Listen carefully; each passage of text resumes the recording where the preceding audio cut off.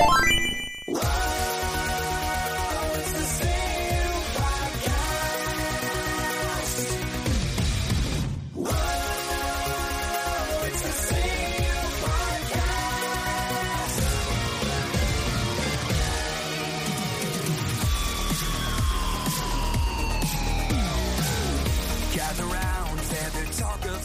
you trim your beard? No, I brushed it. Oh, very nice of you. Welcome to the Completely Unnecessary Podcast for Tuesday, January 12th, 2021. That's Ian Ferguson. It's me. I'm Pat Contry. We're going to have a shindig of a show. We're going to talk about today on the podcast. We're talking about the Nintendo Super Mario 35 Switch was announced. Otis collectible sharing app / site. Arcade 1-Up announcements. Haven't done that in a while. There's a bunch of them. Patreon poll topic. Maybe some voicemails. Ian, what did you do this weekend? What did I do this weekend? Besides ponder the end of our republic. I did a lot of that. Did a lot of pondering of the end of the republic. America is a failed experiment. But other than that, it's already failed. It's done. Yeah. We're done. Pack it in. Pack it in. You were wrong, Jefferson. Other than that, Vonnie and I started watching Avatar: The Last Airbender. Everyone has been telling us to watch that forever, and I mean, I don't know. We're 9, 10. There? Yeah, he has like magical powers. Yeah, like Storm. Yeah, he's got magical powers. Okay. We're like 10 months into this whole thing. We're running out of things to watch. So 10 months? Oh, I thought you meant it was 10 months long. I was like, that's a lot of No, I'm talking about we're on season 74 by now. No, I'm talking about COVID. I was like, so we might as well just start watching things people have recommended to us. I bought 15 pounds of chicken wings for the chest freezer, so that was exciting.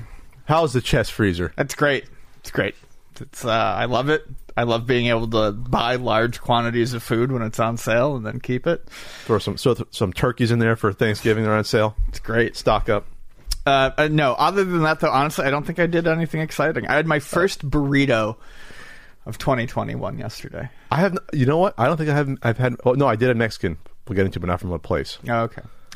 Vonnie and I had to run to the post office, and anytime I go down to the post office, I hate going to the post office. My reward, they're the worst. My reward is Nico's, because Nico's is just like one block over, a couple blocks away. That's my favorite burrito, so we went and got. What type did you get? California. You went California. I think I still haven't had a California burrito. Oh God, really? You need to. Yeah, we had too much. A little too much. We had Californias, and we sat in the car and watched the insane amount of maskless people in Ocean Beach. Even on the board, really? Even on the street? Yeah, it's crazy down there. Young, old, old and young. I'm just happy we don't have a store down there anymore. It would be. Is it where the convergence of like just laissez-faire hippie attitude with just old people just. It's old right-leaning libertarian hippies. That's what it is, and a lot of libertarian hippies. And I've met a couple. I could not tell you a group of people that care about others less than old libertarian. The 60s or 70-year-old hippies. We got ours. Those assholes. This is we fought for our rights. It's the American spirit for not to wear masks, sort of thing. Fucking hate them. I told you about my running with the one at the swap meet, right? Who basically was a neo-Confederate. And basically said, well, it was the spirit of the Confederacy of rebellion. Like, I was just like, that's literally out of the neo-Confederate playbook, what you're just parroting, sir. I got in an argument at swap meet. That was like, a few months ago. Like, this is someone I'd known for years. And that reared his ugly head, and I was like almost yelling at him. The other guy next was just like, what? Not yelling, but I was like, I got heated. I'm sure there are some nice old hippies out there, but the majority... Frank is great. But the majority of old hippies are incredibly frustrated. They're selfish. They're selfish. Very, people. very selfish. And that's the spirit of the wannabe hippies in college. When I was coming up, they were the most selfish fucking very people. Selfish people. They pretend to be the nicest people ever, but it really was. But hey, dude, sorry, I'm playing my music at 3 a.m. But hey, I want to have fun. I don't care if you want to sleep. And it's like, fuck you, dude. You're a fucking asshole. And drop this pretentious I'm a fucking hippie in college bullshit. You're just a douchebag who wants to do whatever he wants. It doesn't care about the people trying to fucking sleep next door who has a fucking exam at 9 a.m. Sorry, flashback. That happened a lot with me. Stuff like that. Yes. I hate that shit. I see the meme. I don't care how much weed you smoke to make you feel like you're a sweet, gentle person. You're not. You're an asshole. You're a selfish asshole. I can see the meme forming. It's the one hand coming in and it says Pat, and then the other hand coming in and it says Ian, and then in the middle it says hating hippies. we do the Predator. Yeah. Yeah, sorry. That always bothered me going back to college. It really always bothered me, those sort of people. Living in Ocean Beach completely destroyed me on those type of people. It's the sort of thing, well, it doesn't bother me, why should it bother you attitude? Yes. It's the most selfish attitude you can possibly have. Yes. I'm not offended by it. You shouldn't be offended by it. It's like, what? What are you, crazy? It's not how things work. Anyway, sorry. So I made tacos with my friend. I wrapped the present for her. I hadn't seen her in almost a couple months. So Nice. she came over. We went and we got, it was like we played couple. We went and got taco stuff. We got the little corn tortilla street taco sauce. It's like $30 for $2, like one of those. And she's vegan, so she got this unfortunate. I tried it; it was okay. This like in a sausage shape vegan thing. You squeeze out the tube. Oh, soy rizo is fucking delicious. I love that stuff. I think you have to make sure it's like singed a certain way. I had it; it was okay. She said this brand was not as good as another brand she had, so she got that, and I got pollo asado from the deli, and then there was I got a little bit of chopped meat.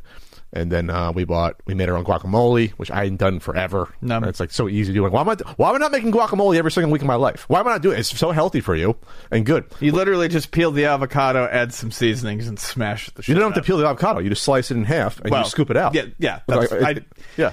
Yes, that's what I mean. Yeah, it takes a second. Remove the case from the avocado, add some seasoning. But you don't have to remove the queso. You just scoop it. Well, scoop it. Comes it. out like an ice cream scoop. Sorry. You're removing it from the case, then. Is that better? Okay. Not removing the case from the avocado. But then they had the freshly baked tortilla chips there. Those are good. They're so much better. You can just taste the pure lard on them. Mm-hmm. Intermittent fasting. Lard really does a number on fried foods. It's so good. So we did that. We got we went all out. We got the little string lettuce already prepared, and we got, we got that. What's the best salsa? That local Shreddy one? Boys. That local salsa that's really good. That lasts like 6 days. There's no preservatives. You've seen it in the store. There's a white top on it. I've had it. It's delicious. I can't remember. Yeah. So we did all that, and we had fun. And then with the leftovers, I had like leftover tuna. So I thought, okay, I'll have tuna tacos. So that's what I did. Then I also, though, the heat's down on my place. Sorry, I really need to stress you have to try soy rizo again. Try a different. I have brand. it. I did try frying some. It's like I picture more of a breakfast food. Oh, I'll give it the rest to you. You scramble it. The main way to do chorizo is you got to scramble it up in an egg. Okay, I'll try that. Okay. Scramble it up. So the heat's out right now at Castle Country. I think hopefully it's the thermostat itself, not the furnace. So that's a big thing. But it's cold in here. No, it's cold. My fingers. So then I decided to look at, because my hair's getting long, and I decided to go on Amazon and look at self-cutting tips, because George Clooney was in the news about a month ago about he uses the Flowbee, the vacuum thing. It's a thing. It's a suction system with a scissor thing inside, and there's a plastic thing, so you get your hair a certain length all the way around. I don't want to use a Flowbee though. It's just something weird to wheel the vacuum into the hallway near the bathroom. But there's something called the AirCut self haircutting kit that I'm looking at. It's $150 though. It's expensive. A lot of these. Look at this. You plug it in, and there's all these different lengths and angled ones too if you want to do an angle thing. And it's currently unavailable today. I should have bought it over the weekend. Great. So people want this thing. And there's there's no vacuum though, so it just goes into the compartment and then it comes out. So I needed something like this. If someone has the AirCut, let me know if this is good, because 4 stars isn't bad on Amazon, but once you get to 3.9 out of 5, it's like, well, this is my hair we're talking about here. I'm sure it does an okay job, but we'll see. But I'm looking at it. But there's a lot of these out there. There's like all these companies probably making mints this year off of these vacuum attachment. So, or a buzz kit, but no, I want my hair to stay longer, and you can't do that with the buzz kits, because the buzz attachments from a barber only look like maybe 2.5 inches. I need a 4-inch buzz attachment. They don't exist, so that's why I can't. If there was a longer one, I may have already zip-a-dooed my hair. Oh yeah, why can't someone have done that? Like, just do like a 5-inch or 4-inch attachment. Probably because at that point it's just too much, and It's too much to Yeah. Caught. One of my girlfriends in high school, her mom had a Flowbee that she used on the dog. It worked fine, right? Yeah, it worked great for the dog. they make pet attachments for these, like flat attachments for these for pets too. God, Spike would lose his fucking shit if you got near him with a vacuum. Oh, cats don't like. No. Most cats don't like vacuums. Fajita would run away. Poor buddy's losing his hearing, so he'll stare at it now. It's not. Oh, really? Yeah. Apparently that's common in white cats, but other than that, he's healthy. He's almost 18. And white cats? White cats. What type of breed is it? You know? I don't know. Okay. Old. Cruel. Cruel. Yeah. The cruel breed. 18's a good run for a cat. It's going to be 18 in February. That's a good run for good old Spike, for sure. Yeah, we have to talk about the riot / potential insurrection attempt that happened. Was that on the 6th on Wednesday? I don't know. I thought about, do we need to do something separate? We don't talk about politics a lot in the podcast directly. We bring up things here and there, but it's a pretty significant day, all in all. I think it's the worst day we've had since 9/11. Yeah, for sure. Like for sure. And you can make an argument that it's somewhat worse in a way because it wasn't foreigners attacking us; it was from within, so it was civil. In terms of it, yeah, I would say in terms of an attack on the country, the worst day since 9/11. Because but obviously it wasn't the huge number of deaths. It was 5 deaths total. 2 police officers, one who killed himself a few days later. We're not sure because if it's related directly out of shame or something effect, but one killed directly, and then there was a lot of officers. Dozens were injured. Protecting the Capitol, basically. They were like a line of defense. And then you had a local resident shot and killed trying to get into the hallway where the vice president and the Speaker of the House and vice president-elect were somewhere in those rooms there. So it was a federal agent or Secret Service, we're not sure yet, shot and killed a local resident here. A woman that served in the Air Force and, went down this dark path the past years and ended up getting shot and killed over fucking nothing, over lies. After taking a vow that is completely antithetical to what she did. Yeah, so that's why it was like wow, it's someone that lived like probably 10 minutes away from us. They're literally in the community, and so so it hit harder with that, and so I don't. This is not going to be an easy healing process at all.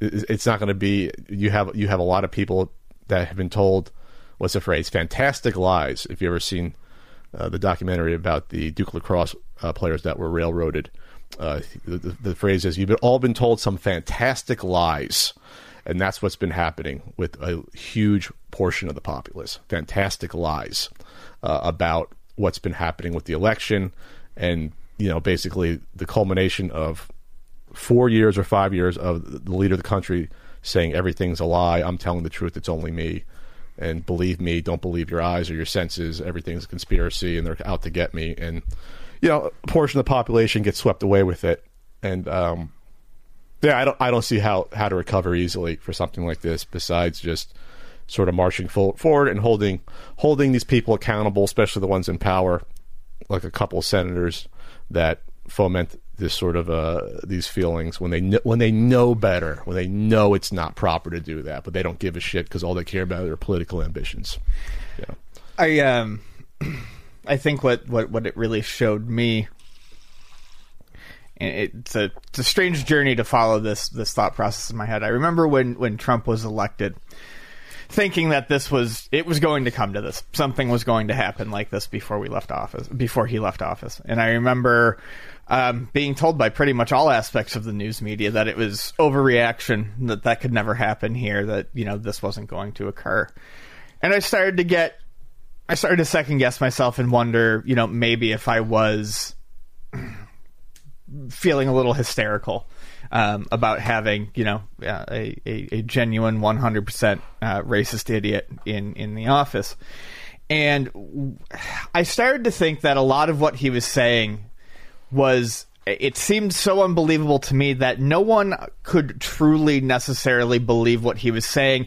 They were simply allowing him to say these things so that, and they went along with them for political expediency. For political expediency. Go a little bit closer. Yeah. Coming out of frame now. And also to support and to further their own beliefs and their own ends. So even if what he was saying was idiotic, well, he's against immigrants, so I'm going to go with it. It's what my base wants. Right. That's what it comes down to. But it showed really just how many people had chosen to truly believe this, and that was the fallout that I had a tough time grasping in the couple days that followed, was the amount of people who truly thought they were going there to be some sort of fucking hero. That they thought they were going to be carried on the shoulders of this new government, that they were truly... They were storming the Bastille. Yeah, they really thought they were storming the Bastille. Absolutely. And,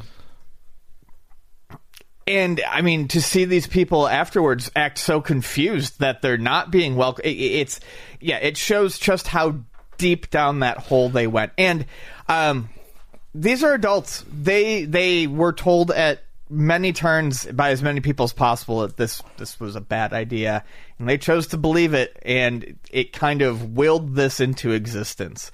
I think they need to be held accountable. I think also, as Pat said, people in power need to be held accountable. This is not a situation we can just walk away from.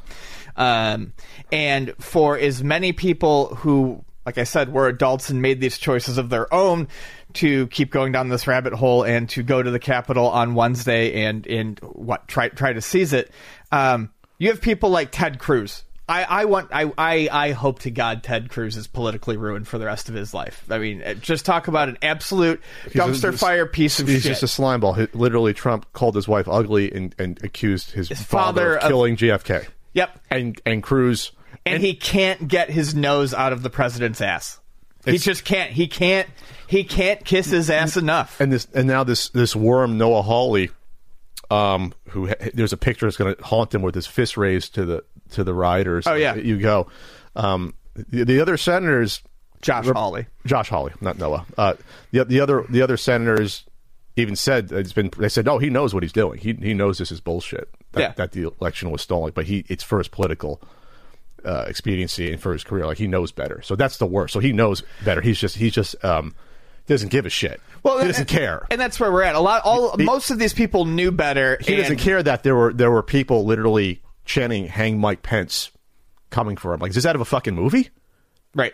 Is this out of a movie? Well, that's the other thing. I think a lot of them thought they were being fucking action stars in their own movie about taking back America. But do you imagine if something like this happened? If they harmed a member of Congress or the vice president, who, by the way, I mean that's why there's going to be impeachment again, because the president before it invokes them to go march to the Capitol for it's your rights, and it's like, what the fuck are you sending? Are you putting out a hit on the vice president? Is that what this looks like? That's potentially. And that's another example of just how spineless these people are. They're so afraid of repercussions that could harm their political futures that Mike Pence won't even invoke the 25th Amendment, and his life was literally on the line. Yeah, and then it's coming out about the National Guard took 90 minutes to get deployed when they were begging for the National Guard to come out. I remember watching that live. They would not send out the National Guard. And it's like, I guess I took it for granted. Like, why wouldn't the National Guard have been pre-deployed if they knew these people were going to be here? I just took it for granted that they would have beefed up security. So when I saw this happening, I'm like, why is there no one there to stop this from happening when they knew this was a possibility? So it was inviting it to happen. And the Capitol Police are like, yeah, they some of them are being held accountable for potentially either letting these people in some areas, but so you have some shit happening with some of the Capitol Police. You have calls to the Pentagon to deploy a National Guard, which doesn't happen. They're like, they're basically huddled. They're basically huddled, saying, "Hey, help us," and nothing's happening. And they had no end game. The people who went up there. Well, I think some wanted to kill the vice president. I think they would have done it, or Pelosi. I think they would have done this. I really think it would have happened. Sure, but then what? I'm talking about the politicians who are egging this on. Like, they know that at some point it's got to transition over to how much are they trying to they want to show themselves as going down with Trump, but at some point this is what's going to. Well, I think it got. I think like those like Hawley and Cruz were like, okay, they didn't think it would potentially be this bad. They're just stupid. They're like, oh, okay, well, we're gonna. No, they wanted to sound tough, and they assumed that the base that they secretly hate in private, anyways, wasn't going to actually organize. When there's a lot of crazy people, right? A lot of crazy people. They're not all crazy, but there's a lot of crazy people. Once you say to yourself, I'm going to storm the Capitol, you're crazy. You're a lunatic at that point, and you should be in prison. And so it's going to be months and months and months of the FBI tracking these people down. They're already starting to do that. They got all your cell phone signals. They know who you are. They know who most of these people are. It's just going to take time to get all these people. This is going to take time. It's a shame. The picture of a guy fucking carrying the Confederate flag in the Capitol. I go sick to my stomach. Sick to my fucking stomach. That didn't happen before, ever. No one with a Confederate flag walking through the halls of the fucking Capitol building. Didn't happen during the Civil War. That never happened. Yeah, I don't want to hear I don't want to hear that side ever say anything about fucking disrespecting the flag ever again. Or disrespecting the police. Yeah, or disrespecting the police. Obviously, we have a dead officer. That's a big one too. Dozens of courageous Capitol officers that literally they're getting swung at with weapons. And they're fending like it's like a fucking like they're storming a castle. They're trying to fend it off. It's insane. It's insane. And before you say, well, what are you talking about? All the rioting happening in the summer. It's like I'm like Joe Biden. I'm not for the rioting anywhere or people enacting violence or burning down anything. Everyone has to be treated equally under the law, equal protection and equal application of justice. That shouldn't be controversial, but I'm saying it in case you're going to come at me saying that. So my take is also there's a big difference between a bunch of fucking idiots storming the Capitol over a fair election than people who are protesting their people being shot and killed in the street by cops all the time. You can't make the equivalency between the two. No, but once it turns to violence, once it turns to violence, but all bets are off. I don't care who you are. I don't care if you're burning down a local business, El Cajon, or you at that point you don't have an argument anymore. Sorry. I'm sort of zero tolerance on violence, and that shouldn't be controversial. Zero tolerance. You don't get a say anymore at that point. Go, put your ass in jail. Don't ruin people's lives or businesses or fuck up things. Don't cosplay in any way, shape, or form. Don't cosplay as an anarchist. Don't cosplay as a revolutionary. Don't cosplay as an insurrectionist. Just nothing. That's how we fucking move on. We throw all these assholes in jail. And say no violence. We're law and order. That's where it's law and order. No fucking violence. And it shouldn't be controversial to say that. So anyway, that's all I got to say about that. I literally called Trump a demagogue carny back in summer 2016. Most people had him pegged, or a lot of people had him pegged. Oh yeah. And then even in.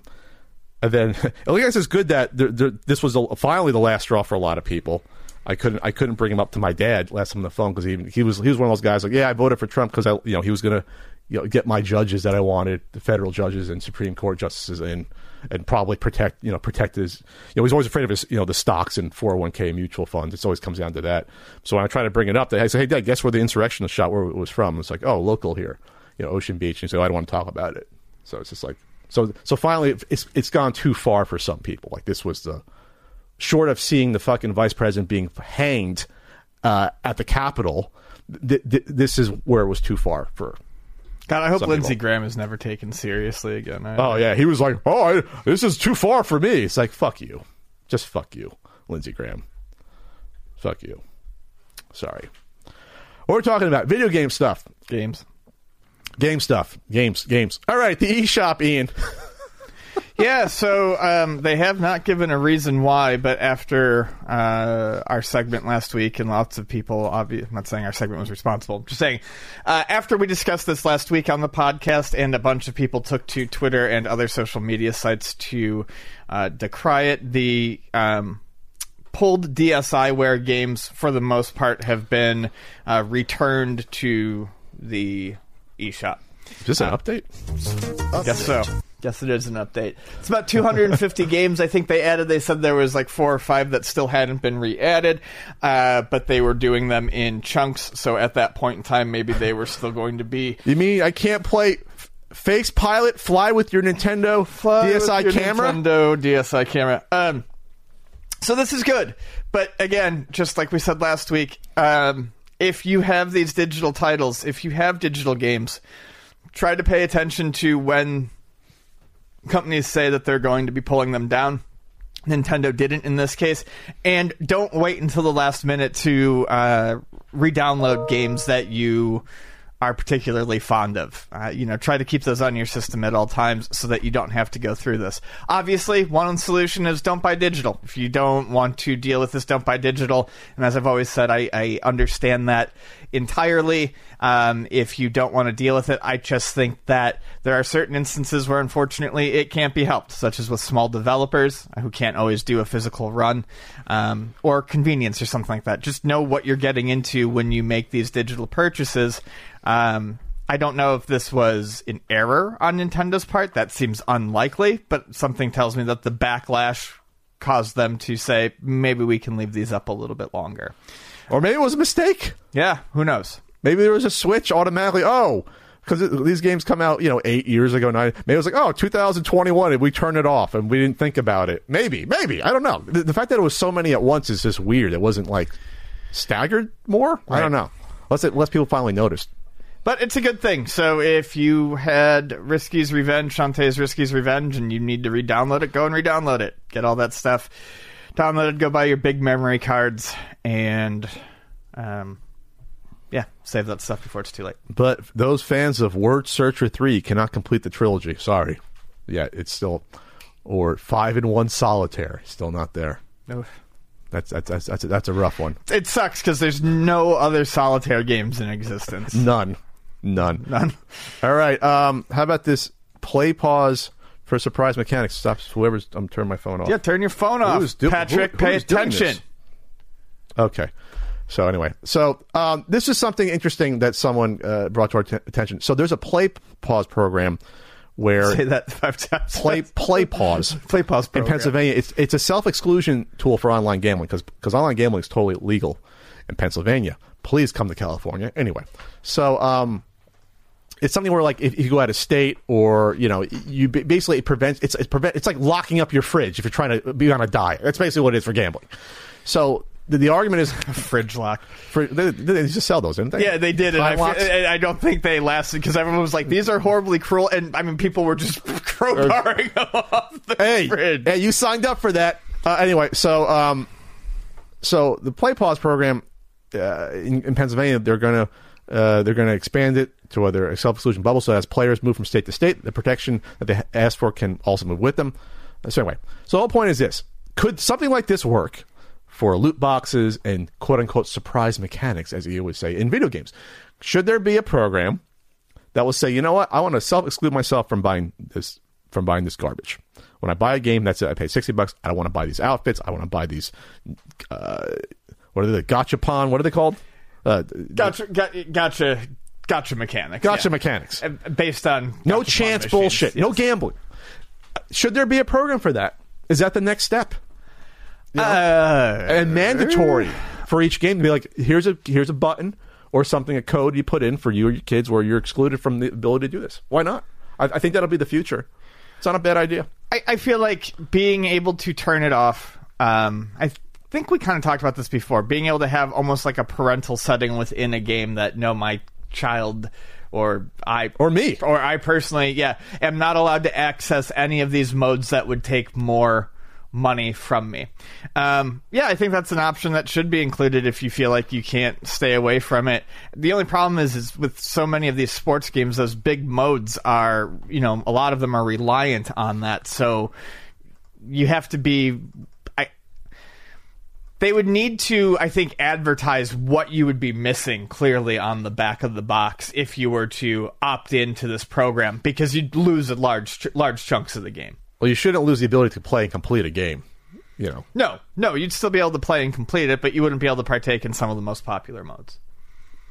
Okay, well, that's to me that's a little bit different than buying a mode versus the gambling aspect. I guess that's what it is, where you're constantly buying the card packs. I'm saying you. I didn't say buying a mode. I'm saying you can't participate in some of those modes unless you have the card packs. Well, then that's other. There is a reason for the cards. They're not just to look at. Well, that's legislation that's going to come down the road. It's already starting to happen in Europe. That'll come eventually, I think. But I do think an option to be able to just kind of wipe away the sure.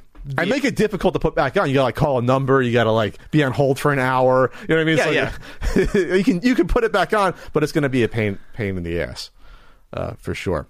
You know, it's not a pain in the ass, Ian. Going to UltimateNintendo.com, where you can order CE Podcast enamel pins, Pat Punk enamel pins, RBI baseball stickers, flying off the shelf, flying off the table. With this is the scissor I cut them with, and also the certain NES Super Nintendo guidebooks. And on sale right now, the My Man CE Podcast shirt. It's only, I think, $15, and then for only, I think it's like $12. It's like 45% off the Pat the NES Punk Volume 3. My remote for my heater. There you go. So you can get all these goodies right now. Ian's happy about it. I'm thrilled about it. Do you want an RBI baseball sticker for the back of your? Oh, there's no room in the back. There's no room anymore. Otherwise, I'd consider it. I haven't made a dent in this. I haven't made a dent in the roll. I was like, I'll keep it for posterity. Get it. No, sell them. People like the stickers. It's heavy. Yeah, I've sold like 100 of them at least, and they're still it's thick and quick, right there. And then on Wednesday night I'll be on Twitch, looking at 80s commercials. It was weird looking at 80s commercials literally right after the insurrection attempt, but people needed the break. And, I'm sure it was strange. Yes, a little strange. It was a little strange. We had fun talking about our past insurrection experiences that we remember as children. Remember the insurrection of '92 that was attempted. 2008 insurrection attempt. Oh, it was great. We just reminisced. Giant Lego. GBA was discovered. Yeah. like the monoliths in the desert. And no one knows where it came from. Where was this found? Melbourne, Australia. Yeah, Australia. Good day. It's found in Australia. People don't know if it's if it was like... It's Daco. Dago? What was his name? Not Dago. Daco. Daco. If it was used as a prop piece in a store or something like that. It's huge. But it's huge. It's very big. Beefy. Looks like it was all epoxied together. Game on the back, it says where the serial number and the label would be. It says Game Boy Advance SP, Nintendo, Swivels made in open Windsor. Yeah. And then it says, KT and IW 04. So I'm guessing that's when it was made. People who probably made it their initials. Yeah, so I don't know if this was like an official project for some sort of store or what, but they did a really good job with it. It opens up and everything. It's got giant buttons. Yeah. We're talking probably about 2 feet by 2 feet. Is this some Ian measurement? Yeah, 1.5 by 1.5 feet. I don't know. Oh, it's more than 1.5 feet. Yeah, 2 feet. 2 feet by 2 feet. 2 to 3 feet. Yeah. Big boy. Made 2 feet. It's a big boy. It swivels open. Obviously, it's not functional. It's not like the old school Game Boy display with the giant Game Boy. Yeah, no, not functional. That would be awesome if it was. But yeah, I guess I haven't seen. There's no comments on the video about it. It's got there isn't. It's got 629 views from Sleeping Usuring. Acquired this in a retro game collection today. Cannot find anything online about it. Found in Melbourne, Australia. So assuming it's a Meijer, Toys R Us, Target, Big W. I'm not sure what that is, or Kmart store display from back in the day. But if it's an official store display, it would be marked in Nintendo's sort of catalog of display pieces, like the M series, like the M82. The M series is like the display marketing pieces. So yeah, this is, and it would be marked that it's a Nintendo, and it's not marked that it's a Nintendo official product. So it's a mystery, Ian. Where's my unsolved mysteries? No. Without the update, need one. You want to return to Castle Monkey Ball, Ian? I just think this is funny. So a few people brought this to our attention. It's kind of interesting. There is a mashup Monkey Ball Wolfenstein game was made. So Monkey Ball, if you're somehow unaware, is a popular game that Sega made. He brings it up every other week at this point. It's super fun. You roll around as a monkey in a ball. You have to collect bananas and get through a goal. It's like Marble Madness. It's really, really difficult. And Wolfenstein, of course, the classic first-person Nazi shooter of yore. Kill the Nazis. BJ Blazkowicz. So in this game that mixes them together, BJ Blazkowicz is in a monkey ball. And he's tiny. Yeah, he's tiny. And you roll him around the Wolfenstein maps, collecting bananas and bumping into Nazis to kill them. When you bump into them, they die just as they did in the original. Do they shoot at you or they don't shoot at you? That I can't quite tell. I haven't had a chance to try this. I've been playing through some cheap and free indie games lately, and I haven't gotten to this, but it's on my list. So yeah, check that out if you like either of those games or just want to see something interesting. Yeah, I mean, God, it's a fantastic stuff what's going on here. You think we're going to see a new Punch-Out game? I don't think we're going to see a new Punch-Out game, no. So the news is that Mike Tyson was on the, I hate this name with all my heart, Impulsive with Logan Paul. That's the name of his podcast. Get it? Because his name is Paul. Yeah, I get Impulsive. Paul, yeah, the A. Anyway. Yeah, I fucking get it. So Mike Tyson said that we're going to make another one. So you might, but probably not with Nintendo, I'm guessing. I'm guessing Nintendo doesn't want to associate with Mike Tyson anymore. I'd probably not. And you probably don't have the rights to use the name Punch-Out either, so I don't know if it'll be like Mike Tyson's Puncher Game, or because there was an app that tried it. It was taken off the App Store, really lickety split. I can't even re-download it. Really? But there was a Punch-Out type of game that was probably not licensed, you know. Anyway, so yeah, I just don't see them, like as you said, I just don't see them wanting to do the to work with Mike Tyson. They already said that remember they didn't want to work with Kanye West. We talked about that last week. I don't see Nintendo as being particularly eager to do any celebrity stuff. Yeah, any celebrity stuff. And that's where I'm going with it. I just don't see that as really being their thing anymore. They have celebrities and whatnot in commercials, but I don't think they're actively looking to get these names on games. They don't need it. Further, they don't need it. Right. I mean, let's just say theoretically, the next Punch-Out game, which there has been one now in 12 years? Was Punch-Out 2009 or so? They do another Punch-Out game. Everyone's going to buy it anyway. I mean, putting Mike Tyson on it, you're going to get some of the older millennials like us to be like, oh, we're going to buy it now. Either you buy it or you don't. There might be like some people who might buy it just for Mike Tyson, but if that's really what's going to push you over the edge to buy a new Punch-Out game at this point, doubtful. Yeah, don't think so. I never played the Wii Punch-Out game. It's really good. Never played it. Yeah, it's great. Why is it? Nintendo? I'm not saying you got to put out every 2 years. You have use your B-list properties for new games, but F-Zero sitting there, Punch-Out sitting there. F-Zero sitting there, and F-Zero really needs to be worked on. The guy, I can't remember his name, the guy at Sega who worked on the GameCube one said, he's like, I would be opposed to doing that again. You just got to come talk to me. Star Fox, we're waiting on a Star Fox game. They'll probably just redo the Wii U one that no one played, so... But there's other properties you can make. Come on, Nintendo. What are you doing? What are you doing here? You're going to put out a freaking Fire Emblem NES cart somehow, which is insane. Well, there was no NES. You couldn't play the cartridge. To my point. Where you're doing all this shit, and you have properties that people want, develop games for them. Come on. Punch-Out will sell. Come on, let's go. Come on, buddies. Return to Castle Monkey Ball was kind of fun, by the way. I played 30 seconds of it. Of which one? Return to Castle Monkey Ball. I just played 30 seconds. How did you just play it? It's in the browser. Oh, it's in the browser? Did we mention that? It's in the browser. Did you mention that? No, I didn't. My hair is taking over my face now. It's like crawling down my cheek. I just noticed. All right. Ian, we're past the 35th anniversary of Super Mario Brothers, but the celebration still lives on in the best year ever, 2021. All right? So Nintendo had a couple of announcements. That look you gave me. Yeah, they did have a couple of announcements. They're putting out a Mario 35th anniversary Switch, the blue and red Switch. It's pleasing to the eye. I like it. I like it quite a bit. So as far I think it's the first Switch to have a retail one that has a different color. That has a different color on Switch the body. Screen unit. Yes, there was the Labo one that I believe was cardboard colored all around. But that wasn't a mass release. That was not a mass release. So I think this is the first mass release one that actually has a different colored body. not just like an engraving or etchings on it. Yeah. It's solid red, comes with A red docking port as well, a docking bay. red docking station, and then it has some blue accents that are kind of cute. The Joy-Con grip is blue, and the slidey protector bars for the that's good English, Ian. The slidey protector bars Ian, CU podcast vocabulary. For the Joy-Cons are blue as So well. it gives it a red-blue effect Yeah. on the Joy-Cons, and then it comes with a cute little case with that's red with the blue zipper part and cute little yellow zippers. That's a nice little accent on there to do that. Does it come with the case, or is the case separately? Because they're showing a blue one here as well.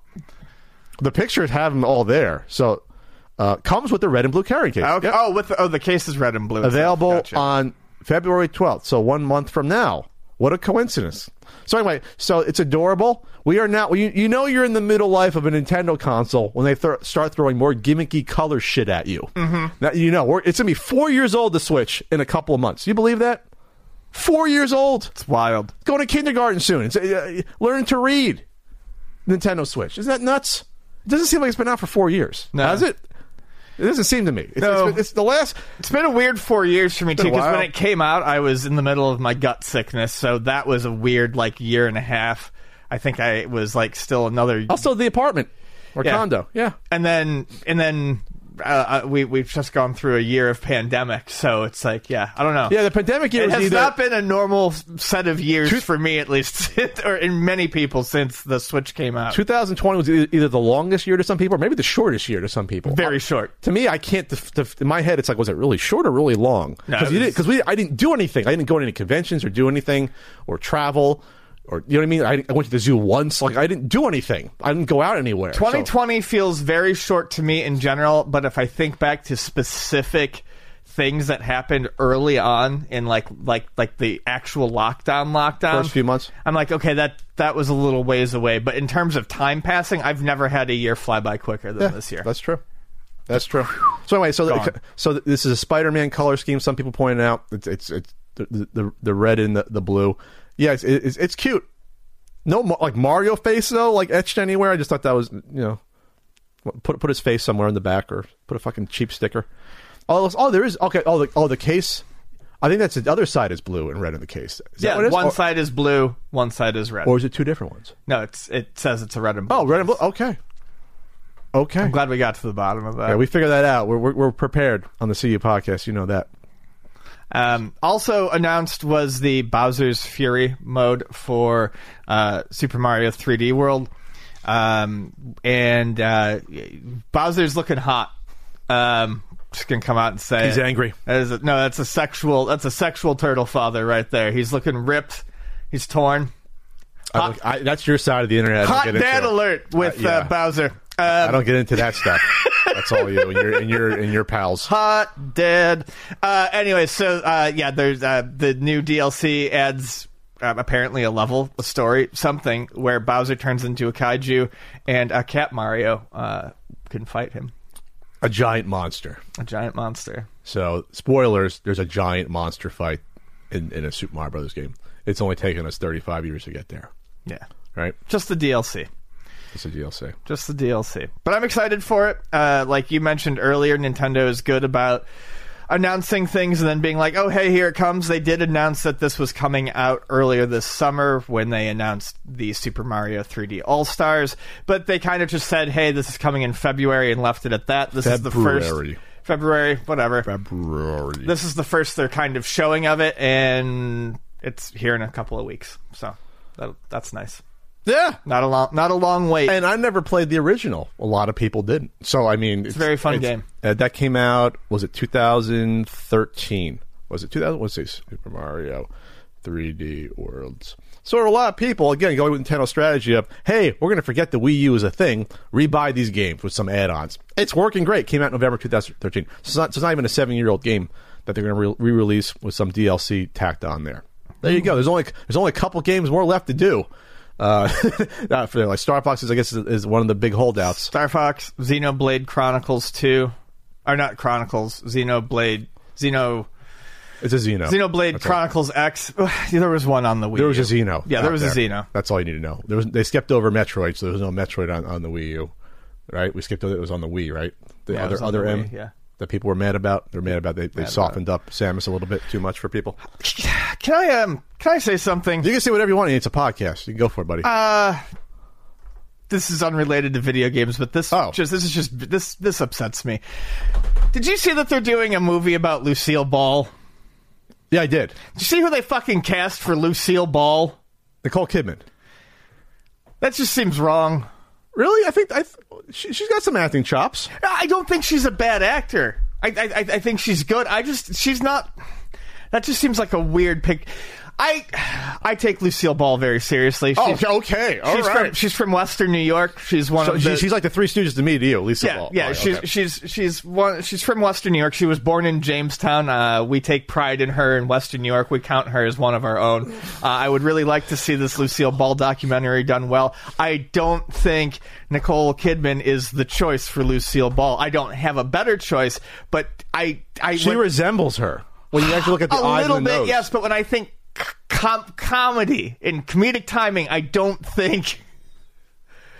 If you can act, Nicole Kidman. If you can act dramatically, you can do comedy. I think if you're trained, even though comedy is difficult, but I think you get Javier Bardem as Ricky. He could be all right. He got to be great. Yeah. Are we clamoring though to know the nitty gritty though?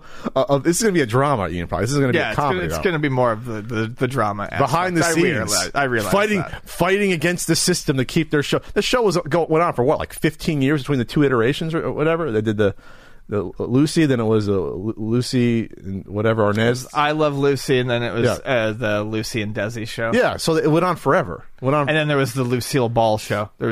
She had 3 shows. But this was the third show the same character, or no? Was it? No. It was not the same character. The second show was the one that was in full color, and it was a different character. I never appreciated. There was tons of I Love Lucy reruns on Nick at Night in the 80s, early 90s, because all the boomers grew up with them. I loved them. I never got into them. I could appreciate them looking back, but I never got into them. I can't think of around the time that I was watching Nick at Night and that, I can't think of a show from that era that I appreciated more, or a person I guess I appreciated more from that era than Lucille Ball. I love her to death. It was on for 6 seasons, 51 to 57. Wow, to go back in time. A modified version continued for 3 more seasons with 13 one-hour specials from 57 to 60. Did not know about that. There was 13, so it was on for kind of 10 years almost. Yeah. Wow. And then what was the second iteration? Here, you said. I think that's the Lucille Ball show, or was it just called Lucy? Well, I'm looking at the Wikipedia just for the I Love Lucy. So the second one, anyway, it was on. It's a long time. It was on there. It's one of those classic TV sitcoms. It's one of those ones you think of like Honeymooners. You think of I Love Lucy. It was I Love Lucy, the Lucy Desi Comedy Hour, and then the Lucy Show. So it kept going forever. Basically, yeah, and it looks like she might have done a couple other like smaller things, but Lucy Show, I watched quite a bit of it. That's the one that I think had the end of the episodes were in color. Got it. So yeah, okay. No, Lucille Ball was in one of the earliest Three Stooges. No, I did not. Three Little Pigskins. She's like not 7, probably like 18 years old. She is super young. Oh wow. She's just one of like the girlfriends. She's just like eye candy there. It's like her and 2 other blondes, and she's like looking it up. She is like. I'm talking like probably the first thing she probably did in Hollywood. That must have been like 34. Like it was. You looking it up? Oh yeah. Wow, she is really young, super young. Like you almost don't recognize her. No, you really don't. Yeah, before obviously her comedic stuff kicked in there.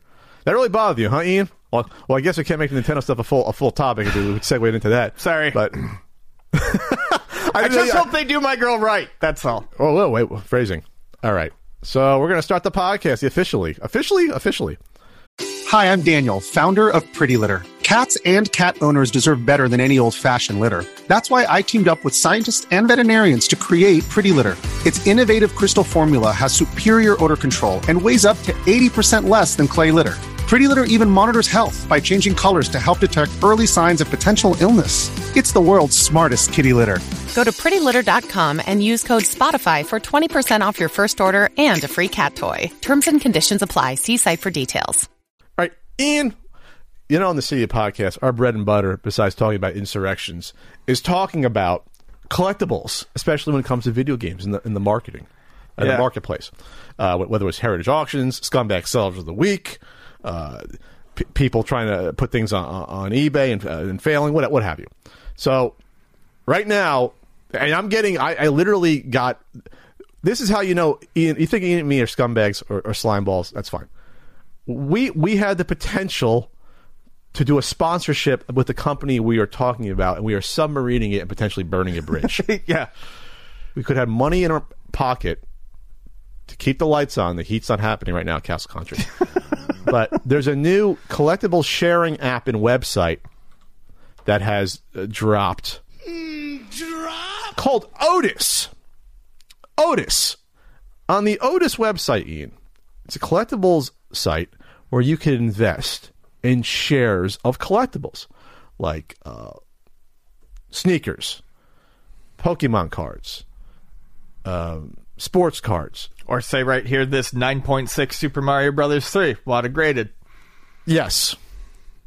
It's a new frontier of collectibles and commodity markets, which has really sprung up past probably 2, 3, 4, 5 years, especially with what they call sneakerheads. These people that invest in sneakers, and there's marketplaces that exist just for this.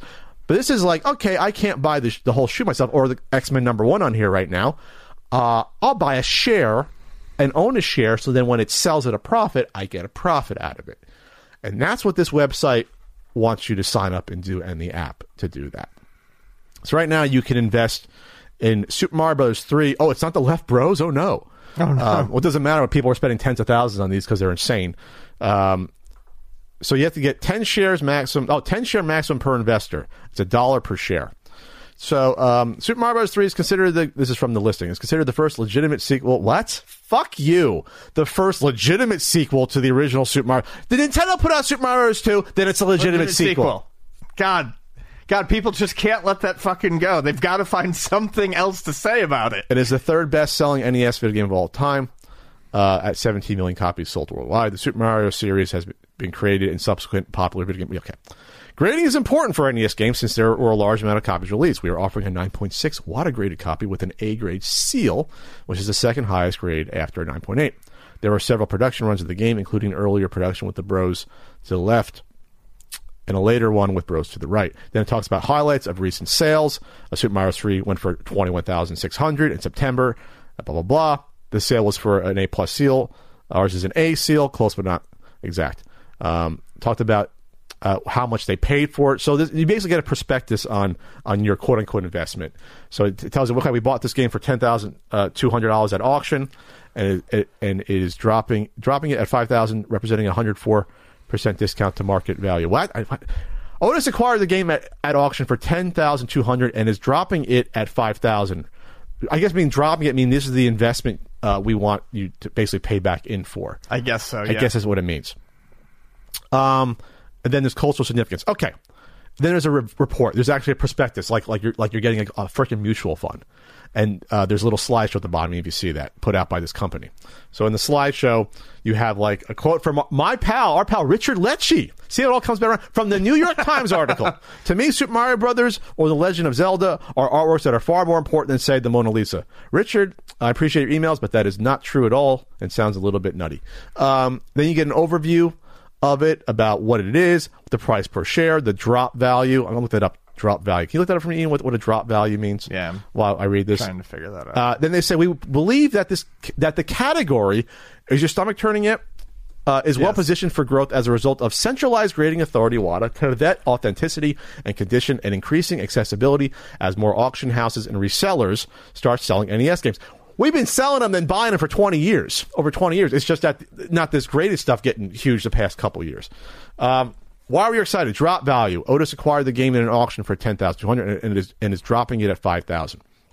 I guess that's the value of the shares that are coming in. They repeat the stuff about culture significant. and then talks about the game. NES games as a collecting category. Again, this is a slideshow. First game, the factory sealed video game collecting category has gained significant mainstream interest in the past few years. Would you call it significant mainstream interest? Would you really call it that? I would not call it that. It first gained momentum as a niche collecting category in the late 2000s. Okay, among avid gamers seeking to complete their sets of games using online secondary markets like eBay, motivated by nostalgia. So, and they want to play it too. As best as I can determine, drop, like every other instance that it's used in like this, drop refers to the item. Drop value, I'm assuming, that's how much value in shares they're selling. How much value in? Yes. The value. Yes. Okay. The value. I'm assuming that's the value of shares put out. So if that Mario is 10,000 and they're valuing the drop at 5,000, that probably means they're selling $5,001 shares. Worth of shares. Okay, That makes sense. Sorry, the most popular collectibles in the category are games for the NES, which popularized characters like Mario in the 80s. Okay. We believe this welcome position for growth, blah, blah, blah, blah, blah, blah, blah, blah, blah, blah, blah, blah, blah, blah. Ecosystem of buyers and sellers slide. In January 2019, Heritage Auctions began listing a lot of graded video games in their comics and comic art auctions. It's only been 2 years. The incorporation of collectible video games by an acclaimed and mainstream auction house has spread awareness of the collectibles video game trend among collectors. Heritage Auctions notes, the video game collectible industry is now evolving from nostalgia. It wasn't always just nostalgia. People actually want to play these games. Yeah. To a recognized form of art and history. Fuck you. We always thought this stuff was historical. Video games. Why do you think I have a room full of them? Not just because I like it. There's history wrapped up in some of these items. Risks. Here we go. Here's the risks they have. Relatively nascent category. Nascent or nascent? I think it's nascent. The factory sealed video games category is relatively nascent and has gained significant interest in only the last year. Okay, that's true. As a result, is riskier than other more established collecting categories. Okay, that's responsible to say that. Limited public data. We don't know what the population numbers of these are. Supply risk. As the category gains traction with collectors, more supply of the specific gaming grade could enter the market and impact prices. At least they're being reasonable with the risks. This is the first time I've seen any article written about this. This isn't even an article. All those articles written before never brought the fucking risks up at all. Yep. It's all pie in the sky. This stuff can only go up from here. Make $1 million, get in. FOMO, fear of missing out. Well, at least this is being responsible here. Because you know why? They're selling shares. So I think legally they have to put the risks on here. They do, because all of these, so it says, each asset on the platform has been securitized with the SEC and broken into shares. Members can buy it. So legally. New cultural assets are launched on the app weekly. So once you have registered with the SEC, your company or what have you, you have to play it straight. Otherwise, if it's fraudulent, you have a government entity that can come after you. If you're a shareholder, you're like, what did you sell me? This was a fraudulent, so that, but at least they're doing that. Okay. That's all fair and good, Ian. I think this is taking the hype market to an extreme end, and I mean, I can't stand this. I'm glad that buying shares of a collectible. Buying shares of an item. You can say that you own a part of something you may never ever see or touch. So it's not about collecting it. We brought this up a bit when that $100,000 Super Mario Brothers was bought by a team of 5 people that bought it, including Richard Lecce. This is like that. That's like a real world happening of happening in the wild of this. And plus, they did that because they wanted to help kick off this search. Sure. If you don't do that and put that on Pawn Stars, do you get to this point of Otis trying to sell you shares of sneakers and video games? I don't know. But we're way past the point where we're now collecting stuff when you're buying shares. You're just purely speculating, and it's purely an investment. But you're trying to equate it to stocks of a company. And it's obviously not the same thing. Right. Collectibles is not a company being run with profit and loss. It's just you're buying the shares in the hope that some other sales happen down the road with your item, or you can, or whoever controls it sells it, and you get a higher return. That's it. I don't think you can get dividends off a collectible sitting around like a stock. I don't think that. I don't see how that would happen. They start spawning off mini Mario 3s. How would that happen? I don't think you can do that. It spawns off, an RBI Baseball 2. So you get another game? Like, how does that happen here? This is insane to me to see this. I'm not shocked at all. It's fucking wild. I mean, I don't follow the sneaker market at all, but I know that's nuts. That's been nuts for years. And now, I guess you want to do it with Pokemon cards. So we talked about this a few weeks ago about we're hitting the zenith of this weird investment thing hitting collectibles and cultural touchstones together for this stuff, or like the old sneakers that come back, or they redo the Jordans and for Pokemon, and it's like the perfect storm to lose your money, to me. Yeah, it seems like a real bad thing to like get into right now. Sitting around bored at home, I could see that getting out of control. Can't go to conventions, can't buy stuff. Just let's collect together. Can't travel. Yeah, let's put that money into buying shares of shit. Put that stimulus check to good use. Buy 25 shares of Super Mario Bros. 3 sealed. What did you buy? I own 1/5 of a sealed Super Mario Bros. I own 1/10 of 1% of Super Mario 3. So this is what's happened now. Going back to who the hell is spending money on this stuff. This website or this organization, Otis, are now in the market to increase the prices with other speculators in order to acquire them, so other speculators raise the prices on the products that shareholders can make money. They're now one of the entities. Now, when you see these highfalutin prices, they're one of them, and there could be others that follow. The whole market gets tainted at that point. To me, this isn't like, hey, we had a private sale and we purchased this. They bought it at auction to potentially put it back on auction, right? With people buying shares, more people's money behind. So they get the money back through the shares, yes. Which is like that's what a corporation does. Where you're buying in, we're getting your money, and you're getting potentially the profits. And we have more operating budget to maybe buy more shit and operate. It's a beautiful plan. I just think it's insane to invest in this stuff. It's insane to do that. Because then the risk is so much lower to this company because, well, we spent $10,000 on this game. We're going to get $5,000 worth of shares. Well, half of our investment's we're set there. And we'll just pay you out plus our piece of it.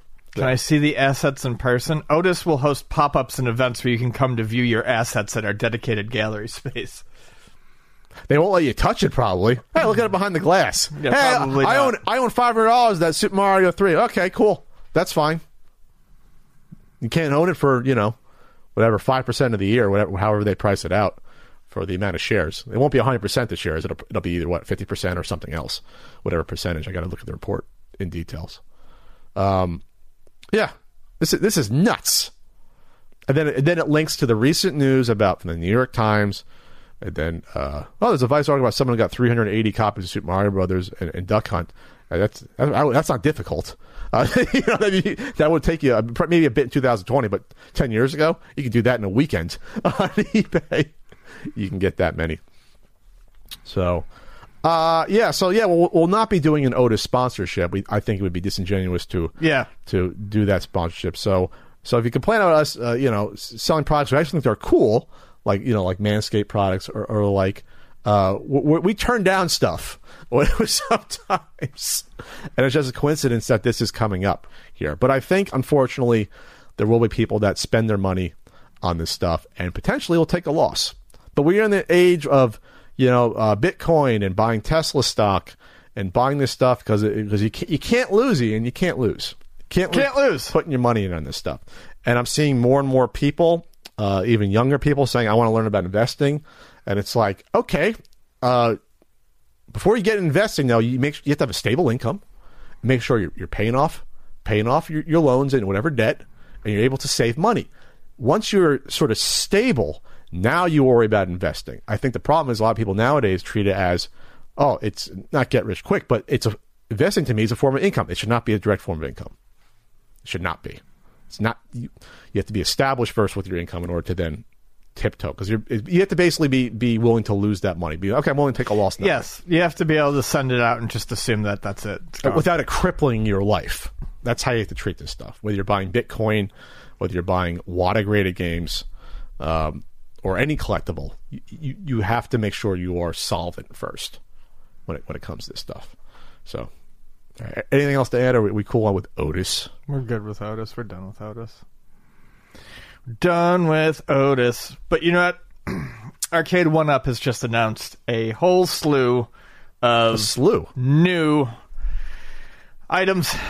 So yeah, news is coming out that they've got a bunch of new cabinets coming. The big ones are an X-Men 4-player arcade cabinet, the arcade game. They're doing a Dragon's Lair with a Space Ace variant, Killer Instinct, and then Killer Instinct. Two that I think are interesting, or at least a slightly more interesting, the Atari Legacy Edition and the Pong 4-player pub. The pub. Console. Pub it up. So, Arcade 1-Up, as you know, they make cheaper, like Three-quarter scale. Three-quarter scale arcade machines in the range of $300 to $500. They use LCD screens. They're usually masked down to a 4:3 ratio. People put them together, and they've become very, very popular. Over the past couple of years.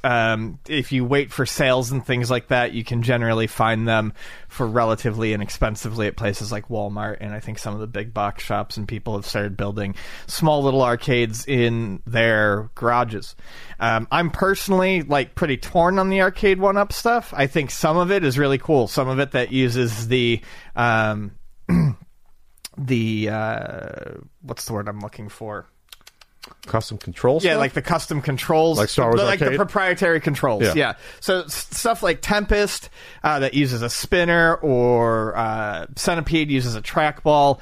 The Star Wars with the flight yoke they did is really cool.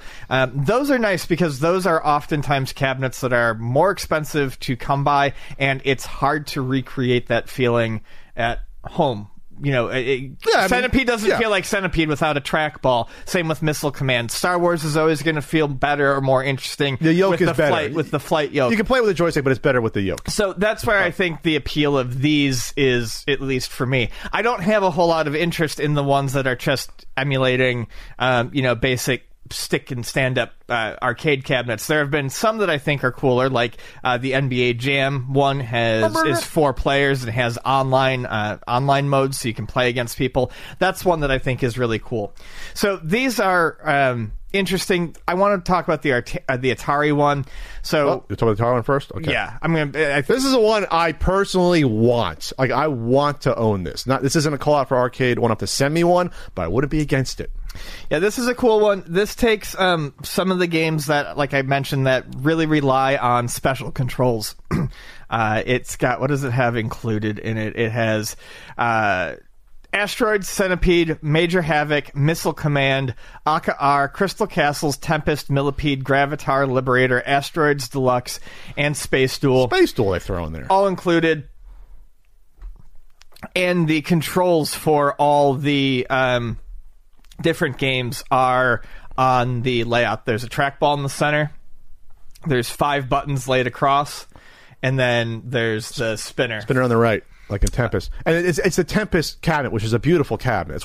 That's one of the ones I actually would want to own if I had an arcade. I want a Tempest. Yeah, cabinet. It looks like the Tempest. Yeah, they recreated the Tempest cabinet. So I think this is cool. This is a lot of games in there that you can't easily emulate or play properly without the control panel that was dedicated to it, and so this takes care of all that. I think this is really where the light up marquee, the benefit of something like Arcade 1-Up shines.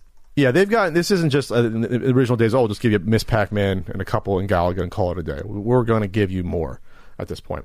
Aka-R, I hadn't heard it because it looks like it was an unreleased prototype. Yeah, I was going to say, I thought that was an unreleased one. But so this is why I would want this. Astra is one of my favorite classic arcade games.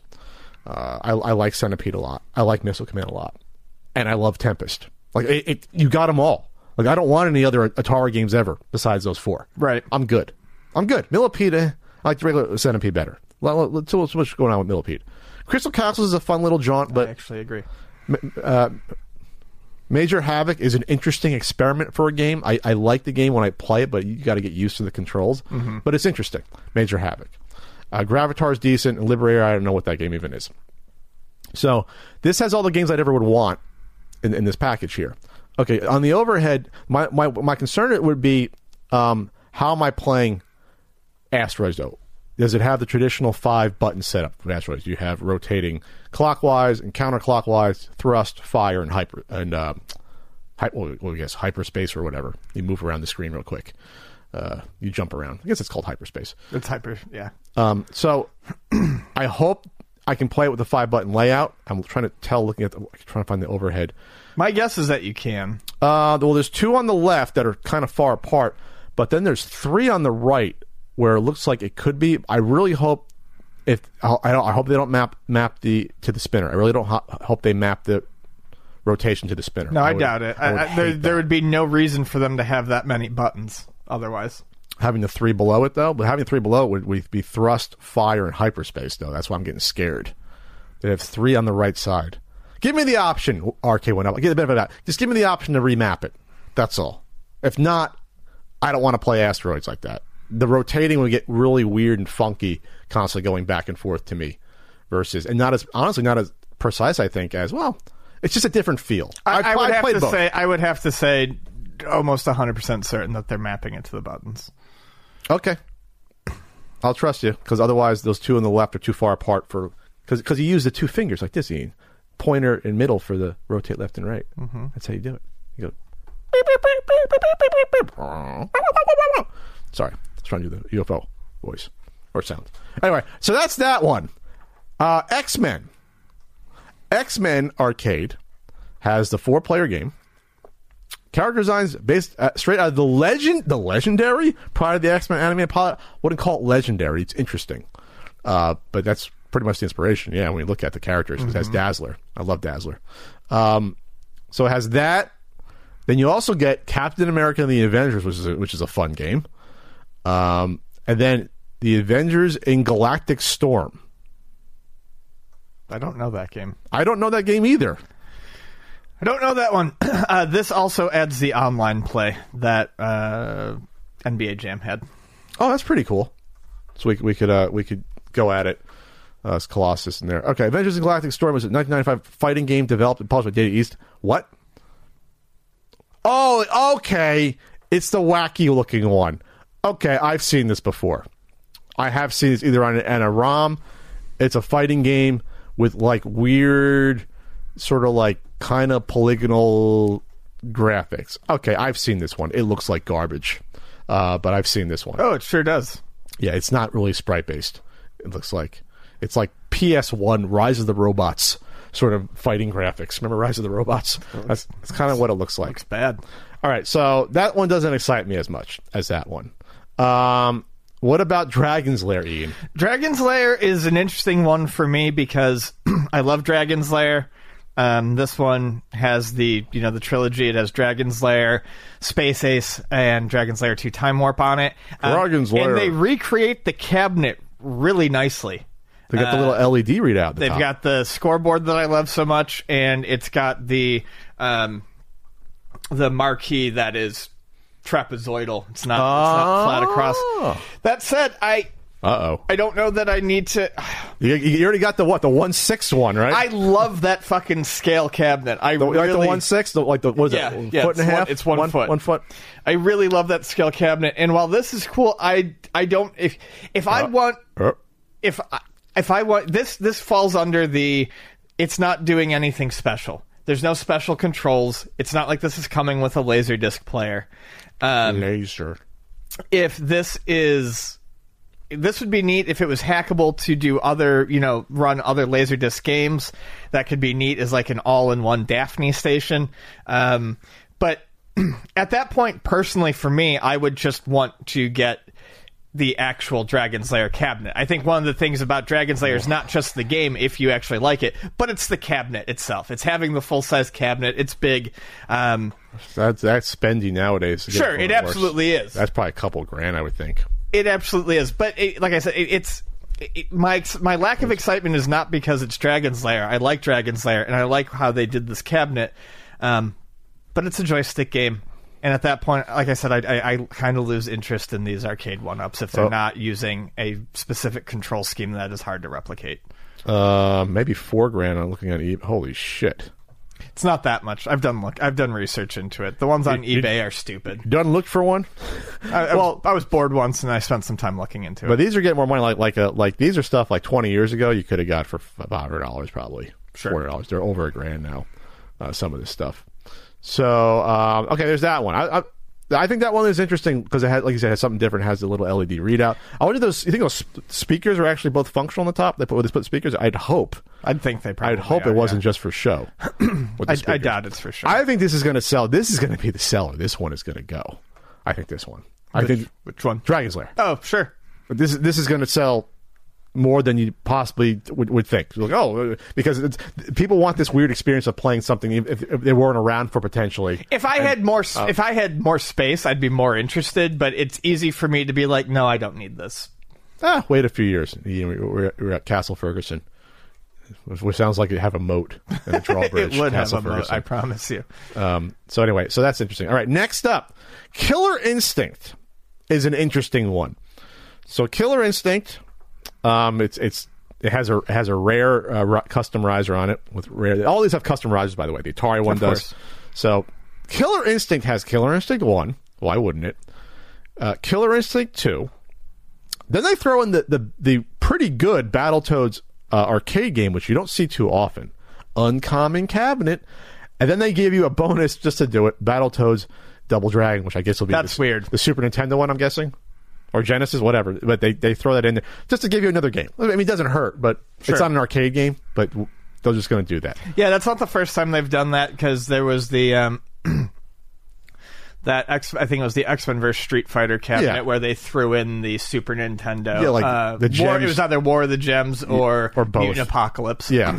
So this is an interesting one because I think the people that would be interested in this, like my cousin who loved Killer Instinct in the arcade, like the newer Killer Instinct people that are playing the new version, they might be too young to want this one. Maybe. It's an interesting offering. I don't think this will sell that well if I had to imagine versus some of the other ones, but it's interesting. Yeah, the Killer Instinct cabinet was never beautiful, as you can see. No, and they do a decent job of again recreating it. But yeah, it's not like it was ever a cabinet that jumped out. No, so it is what it is. So, in throwing Battletoads with it just as I can, I guess that's cool. But you buy this because you're a Killer Instinct fan. All right, and then we have the Pong 4-player pub table. So it's a cocktail style, not almost cocktail, but pub style, because it's circular and it has one like I guess riser in the middle. 4-player Pong game. So you get 4 spinners, and then a button. So you can play Pong. Quadra Pong, 4 players. Pong doubles, Warlords. There you go. Warlords should be on have the there. Button. Pong Sports. I'm not familiar with it. It sounds like some of these were these all arcade units, or these are like ones you bought for the TV? Circus Atari. I like Circus. They throw Atari. Tempest on it because they have a spinner, and Super Breakout. This to me looks like a gorgeous piece because it does have that retro late 70s look to it. It just looks like nice. It looks like it's something you'd see in the late 70s. Because Atari had like their 4-player like Atari football stuff, like had that same color scheme, right? Like they had like the yellow and orange stripes and the black and white, the white lettering on the black background. It looks gorgeous to me. Oh, I just I'm not saying I want it. It looks gorgeous. I must have missed you. Heard you saying it, or it went in what ear, one ear, not the other. Tempest. Yes, it includes Tempest. Hey, it has a spinner, right? Yeah, why and a not? button. Why not? There's 2 buttons on players 3 and 4. There's 1 button for Warlords. Yeah. But on players 1 and 2, there's 2 buttons. So Tempest, you have the fire and the whatever the supercharged button. Smart bomb or whatever they called it. Smart spider charge. I don't know what it's called. I love Tempest. I don't know the name of it. So this is nice. Purchase from partners. What is this going for? Best Buy. Okay. And pre-order. How much does this cost? $550 for that. A little bit more than I thought, but if it's well constructed, if that's made of wood and not just what is it made of? Is it just Probably particle board. Just particle board? That's a little spendy. You are getting 4 spinners though. They're probably hopefully quality spinners. I've never seen a spinner on an arcade 1-up machine before though. $550. I thought it'd be maybe like $450. That's the only one you can pre-order. I don't think you can pre-order the rest so far. That would be fun in a home bar. I could see that. Put it in your basement. That would be cool. So yeah, that to me is the Warlords is so much fun. Yes, very underrated game, Warlords. So that is one that stands out to me because it actually looks like a nice piece. It's the centerpiece of your living room or bar room. The centerpiece. Yeah. Good old Atari products. All right. Anything else to add here? We haven't done one of these in a bit, but that's a nice offering. They're really upping the game. This isn't just like, I'll give you Galaga, Pac-Man plus Pac-Man. This is a nice offering of things here. You would agree? Yeah, I agree. It's not so bad. All right, Ian, we have a Patreon. How do you actually see a podcast Patreon? You go to patreon.com/CU podcast. You check it out. You see if it interests you. You pay a little money. You get a little something in return. We do the full video podcast every week. You get that. I do a writing about once a week. This week, I just wrote about how I'm starting to learn how to make homemade ramen. Okay. I do a hangout once a month. That'll probably be a week from this weekend. And we put up these poll topics. All right, that you can vote in. In third place, at 28%, which is strong for third place, what sitcom would make a good video game? In second place, do you think that games that became popular during the pandemic, like Among Us, Phasmophobia, Fall Guys, will have staying power? I think I spelled that wrong. And then in first place, Ian, it's happened. What do you miss most about gaming conventions? It has happened, Ian. After 5 months or more, 6 months. So I do miss gaming conventions quite a bit. When I'm in a busy year, for me, that would be like 7 or 8 conventions all told. I can get kind of tired of it in the day to day. But this past year has made me realize that I do really miss them, at least in moderation. I particularly missed Portland this year, Portland Retro Gaming Expo, and I missed Long Island. That was a really fun one we did. I missed the pizza a year ago, this past summer. And what I miss is.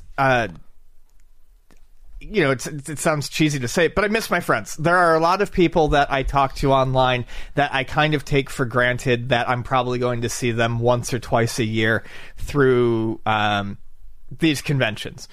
We all do YouTube or podcasts or whatever. We all go and we sit at our booths and shake hands, and then afterwards we all shake hands, kiss babies. Shake hands, kiss babies, and then afterwards we all get together and see friends that we haven't seen in quite some time. Yeah, we go out to eat. We hang out in a hotel room. We play games, and we generally act like the big nerds that we actually are. And I miss that. I miss seeing people like Norm and Alex and Gerard and all these people that otherwise we may not always have a chance to see every year. I also miss eating. You miss eating, Ian? You don't eat at conventions? Well, no, but I do. I mean, when I travel, one of the first things that, whether it's for business or pleasure, one of the first things I do is think about all the food that I have to make sure I get when I'm in that area. The regional food or local restaurants. Yeah. It's no secret that I am a big fan of food, big eater, and I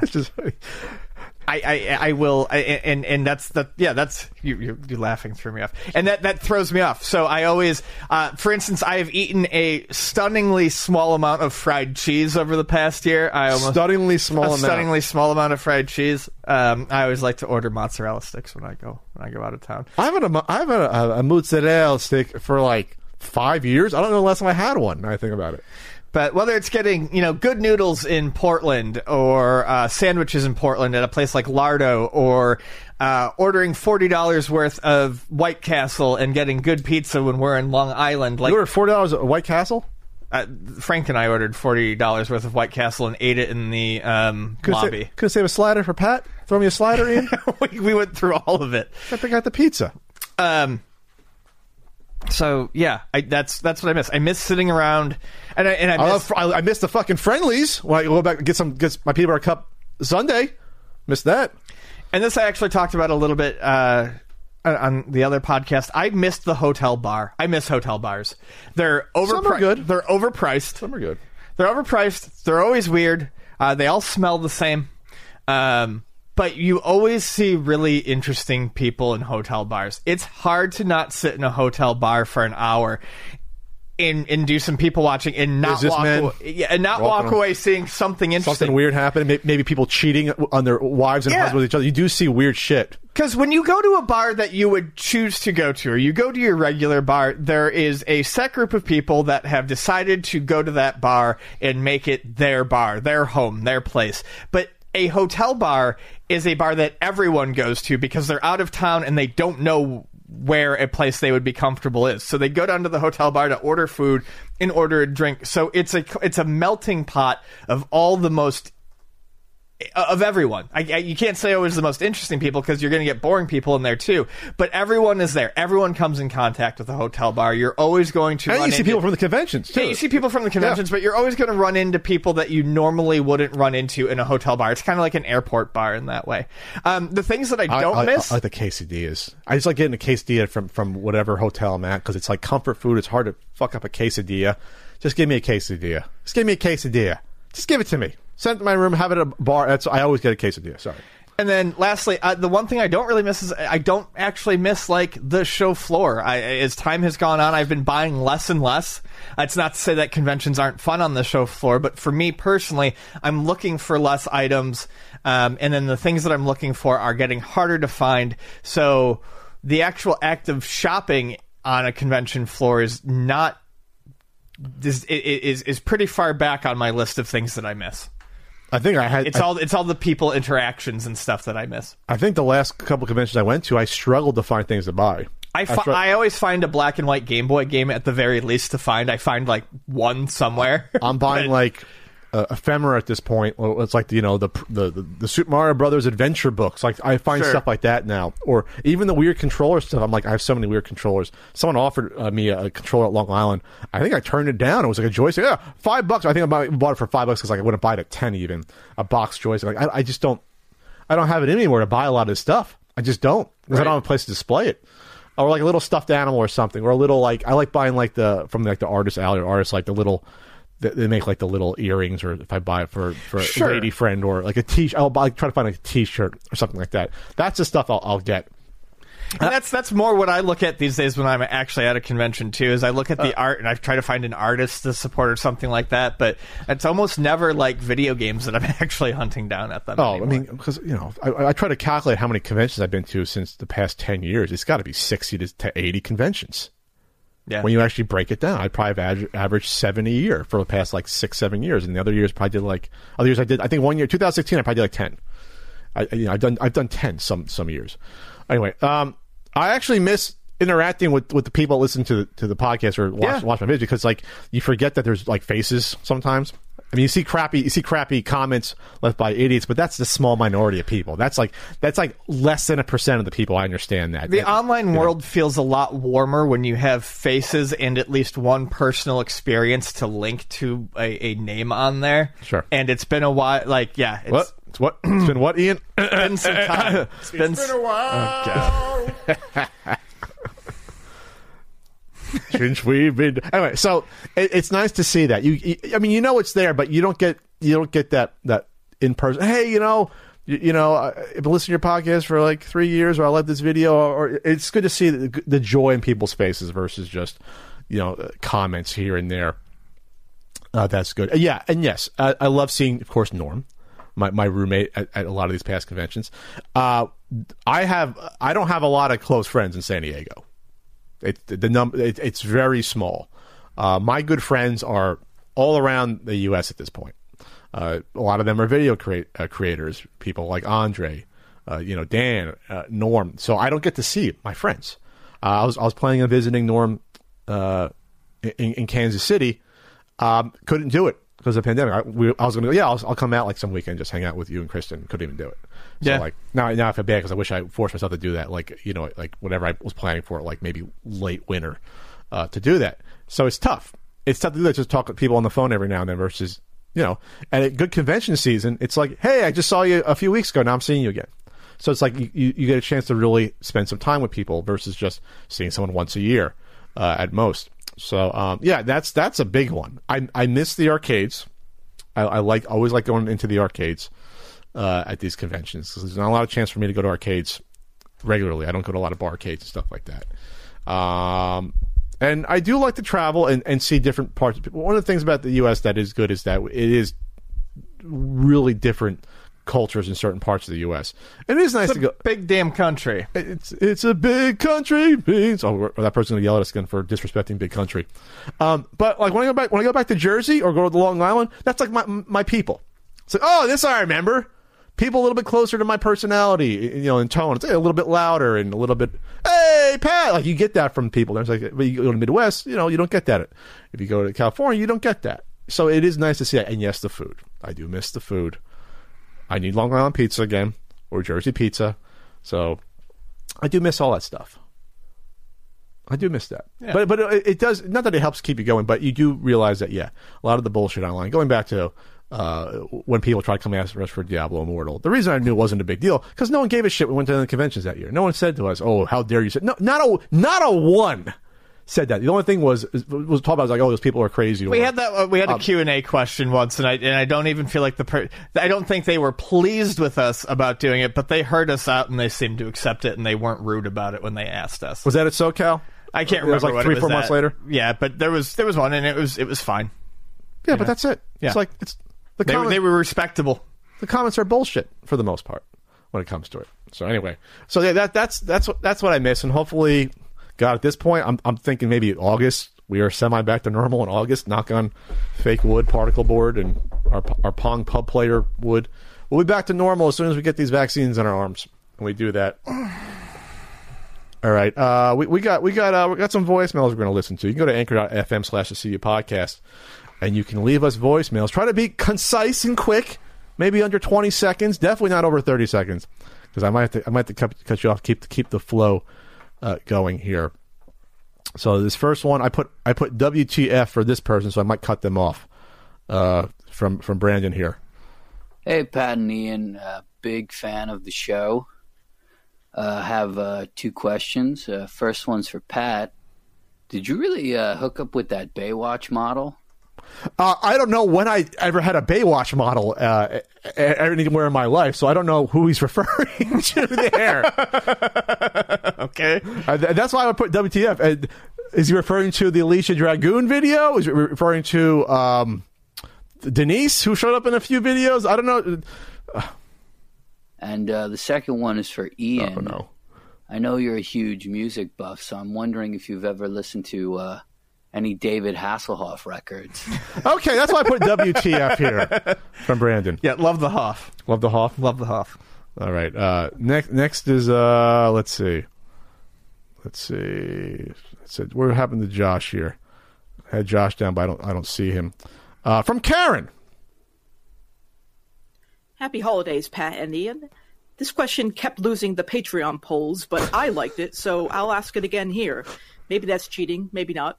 Oh, it's going to be cheating, Karen, but it's fine. We'll let you cheat, Karen. What do you miss about going to conventions? Oh, well, it's funny you say that, Karen, because we just did a segment about that. So go back and listen to that segment, everyone. But thank you from 5 minutes before this. Thank you for trying to cheat that one through. The entire atmosphere and the sense of community, yeah. And I'm probably going to go to one maybe next year if COVID ever goes away.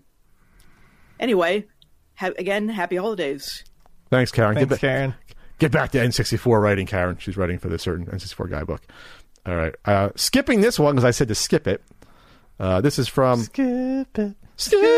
A zibba zibba zibba and a zibba zabba. Yep. Hey, Pat and Ian. What do you guys like that isn't retro? Let's say PlayStation 3, Xbox 360, or Nintendo Wii forward. Do you guys have the most fun with particular consoles? Are there any newish franchises that you secretly enjoy? My wife and I are primarily retro gamers, but the FromSoft games like Dark Souls on the PS4 crack our favorite games list. Shit, it sounded like you were in a tavern with that echo there. Well, Ian likes the PS3. He's got the PS4. I have a PS4 that I don't use very much at all. But this Nintendo Switch obviously, I really, really like the Nintendo Switch. And people think I'm a huge Nintendo fanboy, and they often think I'm a Sony fanboy. But the truth of the matter was, I had a 360, and I really enjoyed the 360. I haven't gone back to it recently. I just don't have time.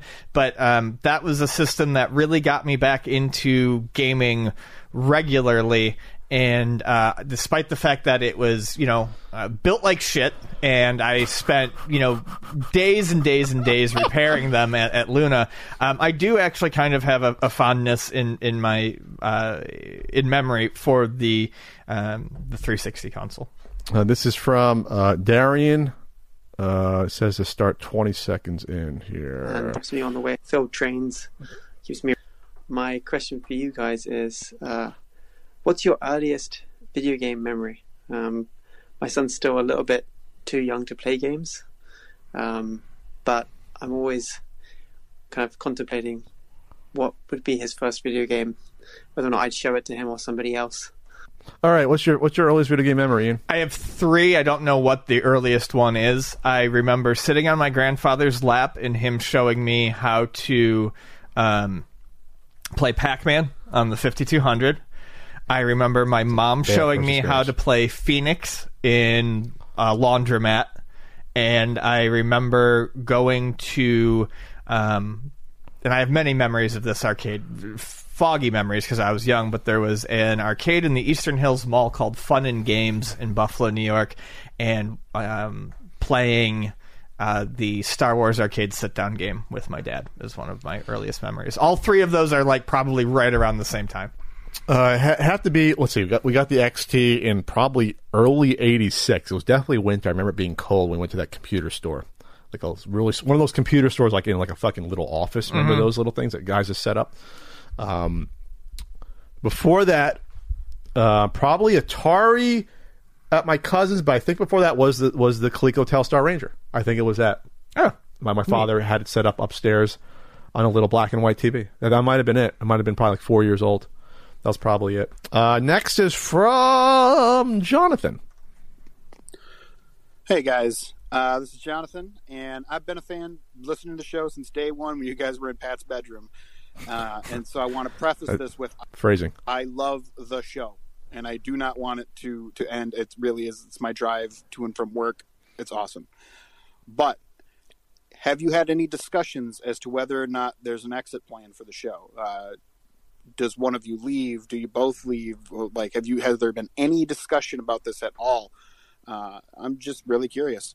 Take it easy, guys. Thanks a lot. You're an interloper, Jonathan. We have not had a discussion yet. We were supposed to at some point what we would do if one or both left the show, or could it continue on, in what form? Would there be another host? We have not had a discussion. Yeah, we don't really know. We'll have to have the discussion soon, in case something happens. What if one of us dies? You know what happens? I mean, I did the show by myself for like 5 to 6 months when Ian was out with his sickness. So obviously it can happen with one person.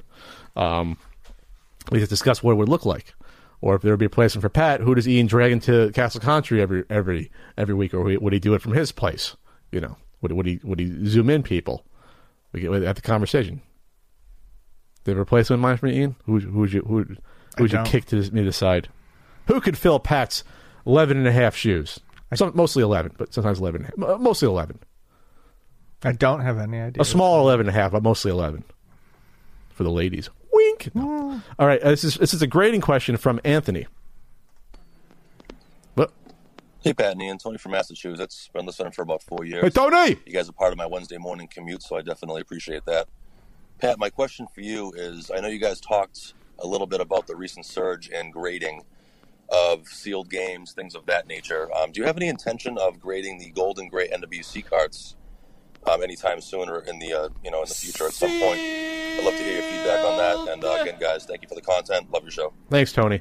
I would only get them graded if I was forced to do it, if I sold them. If it was one of those situations where, yeah, I'll give you a lot of money for it, but I want to make sure it's graded a certain percentage, then I would do it. Otherwise, there's no point in doing it. There's just none. There's none.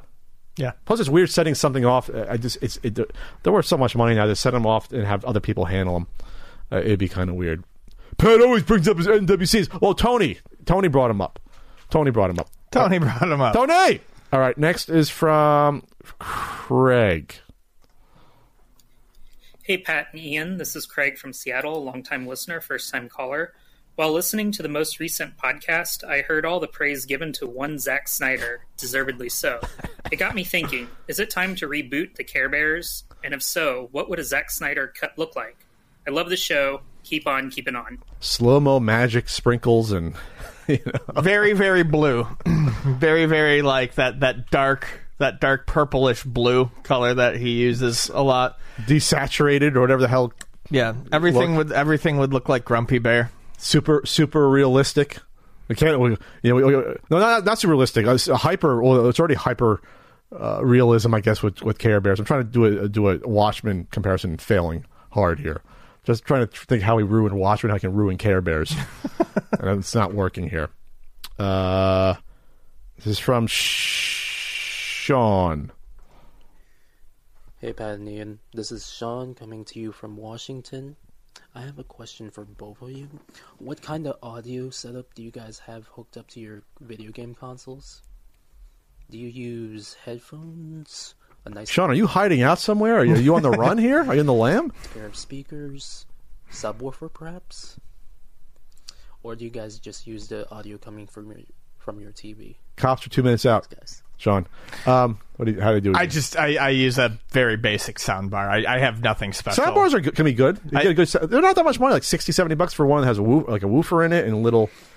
Yeah, I don't do anything special audio-wise, much to my brother's chagrin, because he builds... I mean, that's what my brother does in his spare time, is he builds sound systems and speakers, and he's really good at it. I don't think you ever told me that. I don't, yeah. He runs, like, big, bass-heavy rave sound systems. All right, want to do one more? One more, and then I'm done. One more? Okay. One and done. This is a good question. Hi, Pat and Ian. I'm Stefan from Arizona, and my question is to Ian specifically. Oh. What is the most amount of stuff someone has bought from you in one transaction at Luna? Is it something where someone came in and said, yes, hi, I'd like to buy 10 of your Xbox 360s, please, and also I'd like to pay entirely in $5 bills? Thanks, guys. Love the show. Please keep it up, and please rant more about water-rated games or graded games. Bye. Okay, this is interesting, because is it quantity of products or the amount or a combination? Well, I guess we have to be quantity. I mean, has someone come in and said and bought 100 games before? I'm trying to think of what some of the longest tickets I've ever seen have been. So there was... I'm trying to remember how many he bought. I mean, I bought a lot of manuals before, but... There are people who have bought a lot of things from us before. Manuals. I would say probably... so there was a... Okay, I think the most I've ever sold in one transaction is probably something like... yeah, that's about right. It was probably about 200 PlayStation 2 games. We used to have a guy who would come up from Tijuana, and he ran a store down there. Oh, so it was okay. So he would come up and buy a ton of our cheap games, because the cheap video games are pretty expensive in Mexico. If you live in Mexico, if you've ever traveled down to Mexico and gone into a video game shop, even once you factor in the currency exchange and all that, video games are still very expensive down in Mexico. So they weren't bought a lot brand new. Well, and I just don't think there's really. I don't know how much, but I'm just not sure what the distribution is like down there. So I remember, when the 3DS was popular, going there and seeing a game that would have been $40 brand new in the U.S. was going for the equivalent of $60 in Mexico. So this guy would come up and buy a lot of our games, and the thing was he was really nice. He never asked for a discount, because he would go down and raise the price of all of them by $3 to $5. So he's buying like $3 games, some for like $8 or $10, maybe. Yeah. He'd buy the $3 to $8 games, or the $3 to $5 games, and sell them for $8 to $10, and that's what he did. And the one day he came in, and I just remember. And he was cool about it, and he tipped me, but I was there like half an hour late, because he just kept finding. He came in late, and he just kept finding stuff. And I mean, he walked out with like 3 huge bags. It was probably about 200 games. 200 games? Yeah, because I remember the sale was probably in the vicinity of. It was probably about $1,000, and he never really bought anything over $5. So that's 200. That might even be 250 games, depending on how many $3 games he bought. So games like a few bucks at most. Yeah. Right. Yeah, so do I still hold the record for biggest monetary at one time? I mean, that's if you want to count that as a sale, sure. It's a sale. I mean, yeah, it happens. I always consider that a private sale. Okay. In terms of I would say in terms of a taxed sale. But I could try to get trouble. you are probably you're probably among the biggest purchase. That was wow, that was 11 years ago already. Yeah, how about that spring 2010 after I moved here. Scrape that money together, and boy, that paid off in one way. I mean, I was living almost check to check. I had a 401k, but I didn't want to break into the 401k to buy a fucking video game. Sure. So I don't count the 401k. You don't count as money.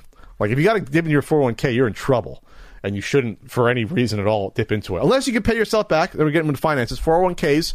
Depending on your plan, you can basically you loan yourself the money and pay yourself back interest. You use it as a credit base. But to actually take a payout, you lose a ton of money on your 401k. You get taxed on it, and you get a penalty on top of it. So don't touch your 401k. Was that it? Past financial advice? There was a lot of financial advice this podcast. That's it. There was a lot about investments and things like that. Thanks so much, everyone. This was fun. And hey, and 2 days ago, me and Ian were like, we're not sure we can do a podcast. There's nothing happening. There's nothing going on. But we're good. We're good. We had fun. So, I'll be on Twitch every Wednesday night around roughly 7 p.m. Eastern is when I do it, 4 Pacific, maybe 4 to 5, somewhere there. We watch 80s commercials. We have fun. I'm also on Cameo, cameo.com/PatCountry. If you want me to give a shout out to everyone there. You got to get a Cameo. You got to do some Cameo. No? Maybe. I've had people ask me if I'm going to do it or if then do it. A joke. Undercut my prices. Go for it. Dude, there's like I saw guys like it's weird. I've seen prices where it's like local hockey player like in a league in like upstate Michigan or whatever doing like 99-cent ones. He's doing a ton of them because they're so cheap, or $1 like sure or $2. It's interesting. I'm not saying you should do the $1,000 Dennis Rodman ones, or you just do whatever. All right, that's it. I'm gonna eat some taco leftovers. With bitchin sauce.